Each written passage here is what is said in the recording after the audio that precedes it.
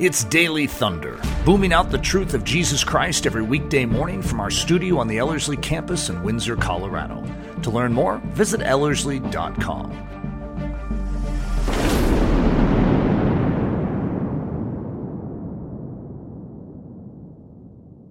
Welcome back to the Wednesday edition of Daily Thunder, and we are continuing our study in overcoming apathy. This week, I'd really like to focus on God's heart for revival. I know that revival is something so many of us are praying for and longing for, both in our country and in the church today. Before we dive into that, let's do a quick review of the last couple of sessions that we've done on overcoming apathy. First week that we went into this topic, we talked about gaining God's heart for the modern church. It's really easy to become disgusted and feel like, God is just going to vomit this lukewarm church out of his mouth, and that's the end of the story. But God hasn't given up on the modern church, and neither should we. And one of the most powerful things that we can do as modern believers to see that process of revival begin in the modern church is to say, Lord, let it begin with me, and allow him to turn that searchlight inward into our own souls and begin to refine us as gold refined in the fire. And then we talked about overcoming spiritual apathy by gaining lasting spiritual passion. It is actually God's intent that we would keep our spiritual fervor serving the Lord, not that it would come and go like an emotional high. So we talked about Jesus' counsel in the book of Revelation, where it counsels us to anoint our eyes with eye salve, to pray that prayer, Lord, give me eyes to see what you see. He talks about being clothed in his righteousness, his white garments, instead of our own self-righteousness. And beginning to apply that counsel to our daily life will lead to a personal revival and eventually lead to revival within the church if we really take those words of Jesus seriously. So as we talk about revival, can revival really come to the modern church and to modern society? Many of us feel a lot of helplessness as we see the world around us just rapidly heading toward darkness.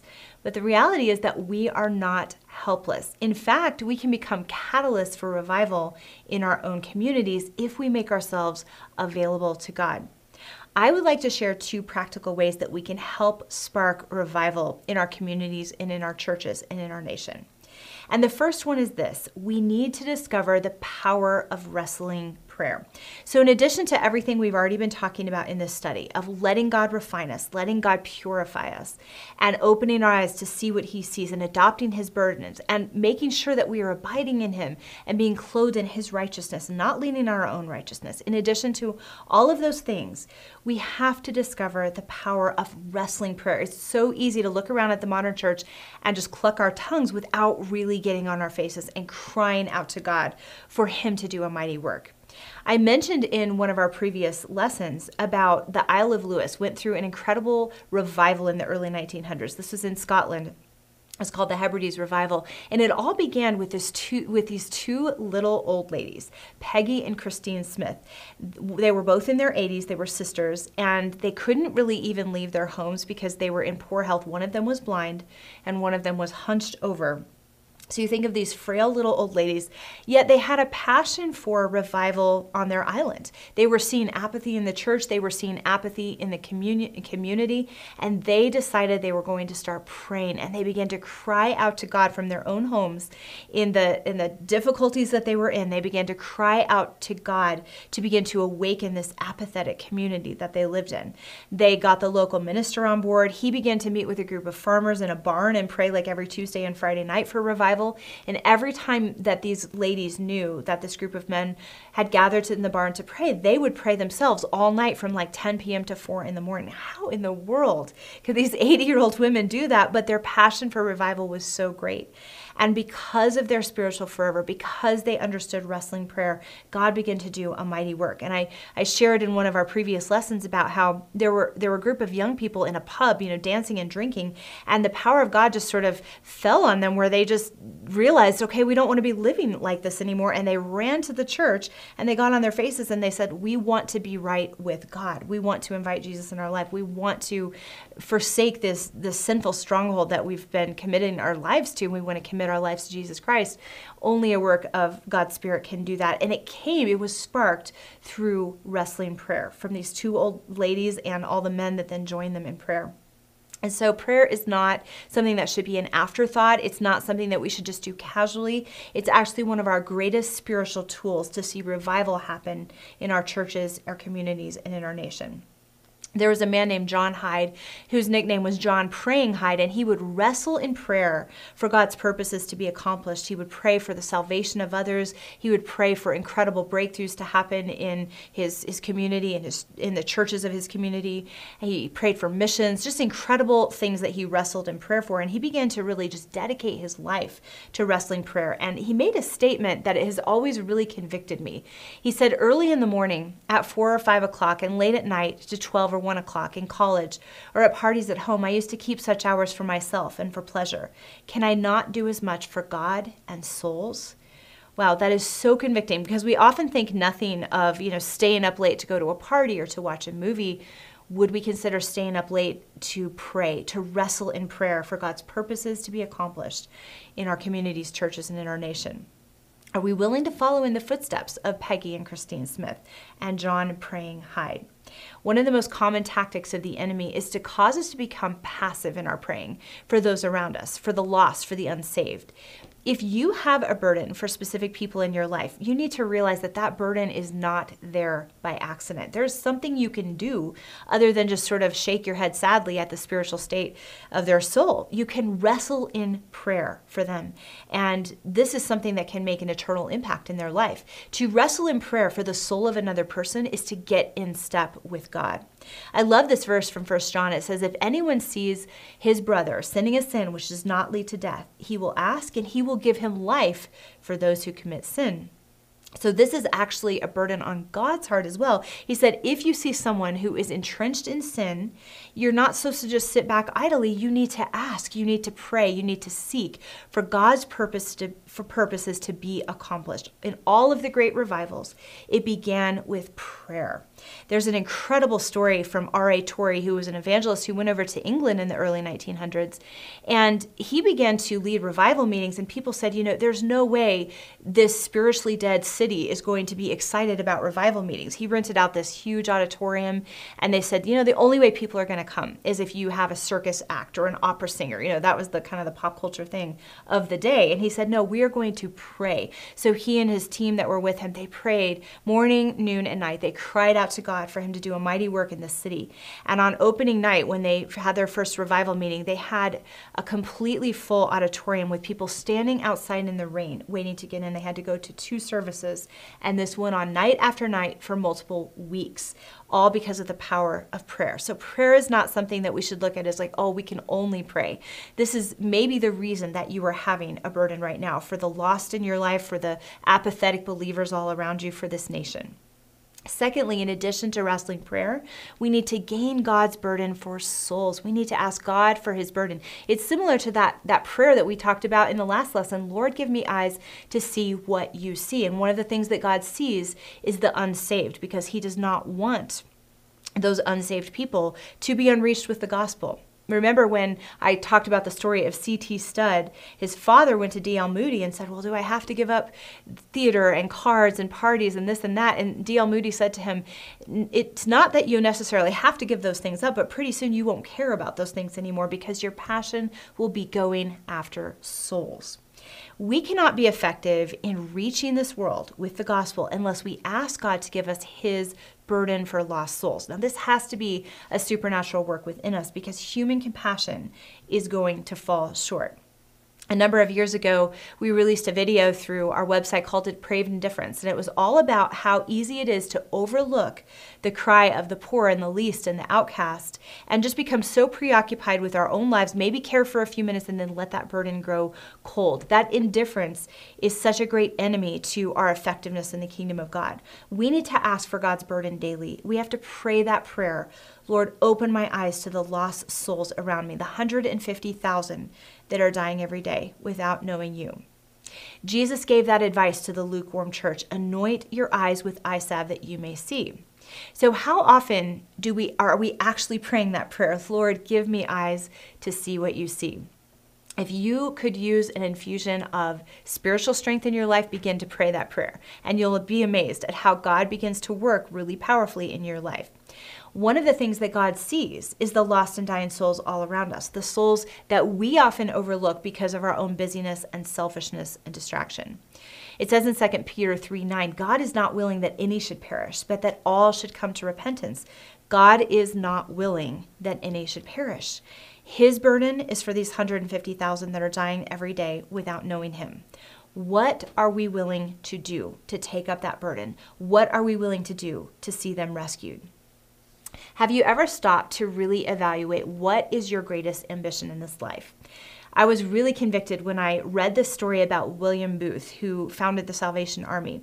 And when he went to visit King Edward VII, he signed the guest book as he entered the palace. And this is what he wrote: Your Majesty, some men's ambition is art. Some men's ambition is fame. Some men's ambition is gold. My ambition is the souls of men. Wow. We think we have all these important dreams and pursuits and desires, and we want to do this thing and do that thing. But if we're really in step with God, our greatest ambition is going to be the lost souls in this world.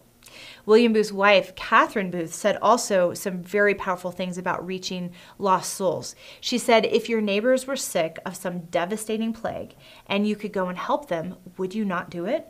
Would you say, I am a woman, I cannot go? Or would you say, I'm too young or too old or too busy? No, you would say, let me go. Like Miss Nightingale did to the sick and wounded soldiers, let me go. And these are not the bodies, but the souls. They are dying. They are going to an eternal death. Will you not rise up? I can't read those quotes without feeling convicted. Not that we rise up in our own strength and say, okay, this is just an obligation. I just need to do this because I'm a Christian. As we abide in Christ, as we spend time in his presence, as we are captivated by him, as we cultivate that spiritual fervor that we've been talking about during this series, that's when that burden, that passion to reach souls becomes the natural outflow of our relationship with Jesus Christ. And here's another powerful quote from Hudson Taylor that really, really brings it home. He said, perhaps if there were more of that intense distress for souls that leads to tears, we should more frequently see the results we desire. Sometimes it may be that while we are complaining of the hardness of our hearts of those we are seeking to benefit, the hardness of our own hearts and our feeble apprehension of the solemn reality of eternal things may be the true cause of our want of success. And that is, again, like saying, okay, Lord, send a revival, but let it begin with me. I don't want to be standing in the way of what you are trying to do because I'm letting my own coldness or hardness of heart cloud my vision to see what you're seeing. Now, if you find that your heart is cold, that you don't have a real compassion or concern for the lost souls around you, ask God for that burden. Don't let your heart become indifferent. Pray for that burden until it becomes your reality. Remember that winning souls for Jesus Christ is your primary calling in this life. William Booth used to say that he would love to be able to, the men and women that he was training to share the gospel, he'd love for them to be able to hang over hell for 24 hours and hear the screams so that they would have that burning passion to reach the lost. And that's something that God can give us if we simply ask him for it. Jesus says, go therefore and make disciples of all the nations. This is something he has commanded us to do. It is a primary part of our calling as his children. So the key truth is that the only way to begin to carry God's burden for lost souls is to live in an attitude of complete surrender, of consecration to Jesus Christ. This is an attitude that says, my life is not my own. I have been bought with a price. For example, it's the same attitude that Betty Scott Stam had when she wrote these words in her journal at the age of 18. Lord, I give up all my own plans and purposes, all my own desires and hopes, and accept thy will for my life. I give myself, my life, my all, utterly to thee to be thine forever. Fill me and seal me with thy Holy Spirit. Use me as thou wilt. Send me where thou wilt. Work out thy whole will in my life at any cost. She wrote those words in her journal at the age of 18. She went on to become a missionary to China after she was married, and she and her husband were both martyred for the sake of the gospel. Their death inspired hundreds or thousands of Christians to boldly go and proclaim the gospel all around the world. In fact, her life had a tremendous impact on Jim and Elizabeth Elliot. That is the attitude we have to have, because if we're holding anything back, if we're clinging to our own rights and expectations, we will not really be able to carry the burdens of God. It might be a scary prayer to pray, especially when you hear stories of the martyrs, and yet God so beautifully used even this death. It was a triumphant death, John and Betty Stam. And it inspired the idea of going and winning souls for Jesus Christ at any cost. And that is the way we need to live. Whether we're called to go overseas or whether we're called to martyrdom or not, we need to live with that kind of willingness. So what if the concept of winning souls feels overwhelming? You remember, you don't have to go across the world to lead others to Jesus. You can ask God to show you who you can impact right now, starting today. And sometimes it is being faithful with what's right in front of us before God is going to entrust us with something more. A lot of times these people are right in our own families. It's easy to overlook them and we think, oh, we know they're never going to change, so we'll turn our attention elsewhere. But a lot of times God has us in that family with that person for a very specific reason. As Catherine Booth said, there is one soul that you have more influence with than any other person on earth, some soul or souls. Are you doing all you can for their salvation? Your relatives, friends, acquaintances are to be rescued from the depths of sin, degradation, and woe. Let them see the tears in your eyes, or if you cannot weep, let them hear the tears in your voice, and let them realize that you feel their danger and are in distress for them. God will give His Holy Spirit, and they will be saved. What a powerful reminder. A lot of times these people are in our own families, our own communities. Sometimes they're right outside our front door. I've often told the true story of a man named Frank Jenner who ran a little shop on George Street in Sydney, Australia, and his goal was to share the gospel very simply with about 10 people every day. He had these little tracts he gave out, and he just asked a challenging question. If you were to die, would you go to heaven or hell? Would you think about that? Gave them a tract and went on with his day, and he committed to doing this for all of his life. And this one pastor began to hear these testimonies all around the world of people who were so arrested by this question, what would happen if you died tonight, when they were on George Street in Sydney, Australia, that they went and sought out a Christian and gave their lives to Jesus Christ and then went on to be in ministry.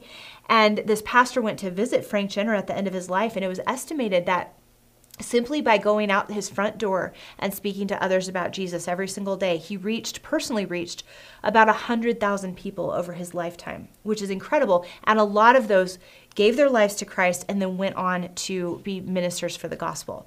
So this is a man who never went overseas. He never did anything really huge that would be notable, that people would write a book about. And yet think of the impact that he had simply by saying, Lord, I'm willing, I'm available. Give me your burden for souls. Now remember, a burden for souls is not something we can rise up to in our own strength. We have to go after God's grace. If you have a burden for revival, remember that God's burden for revival is far greater than yours. When you pray for your church, your community, and your nation to be revived and awakened to God, you are praying in step with God's heart and God's spirit. So that is a powerful encouragement. Let's ask God to give us that passion for wrestling prayer and to give us His burden for the lost souls around us. And that is the first step towards seeing revival happen today. God bless. Daily Thunder is a listener-supported production of Ellerslie Discipleship Training. At Ellerslie, we are laboring to rouse the Church of Jesus Christ out of its lethargy and build brave-hearted Christians for such a time as this. Daily Thunder is streamed daily, Monday through Friday, from our studio in Windsor, Colorado. And our weekend church service is delivered live and streamed at 9 a.m. on Sunday mornings. Join us at live.ellerslie.com. Note that our live weekday in-person version of Daily Thunder is scheduled to resume this upcoming June in conjunction with our training season. Learn more at ellerslie.com. Thanks for listening.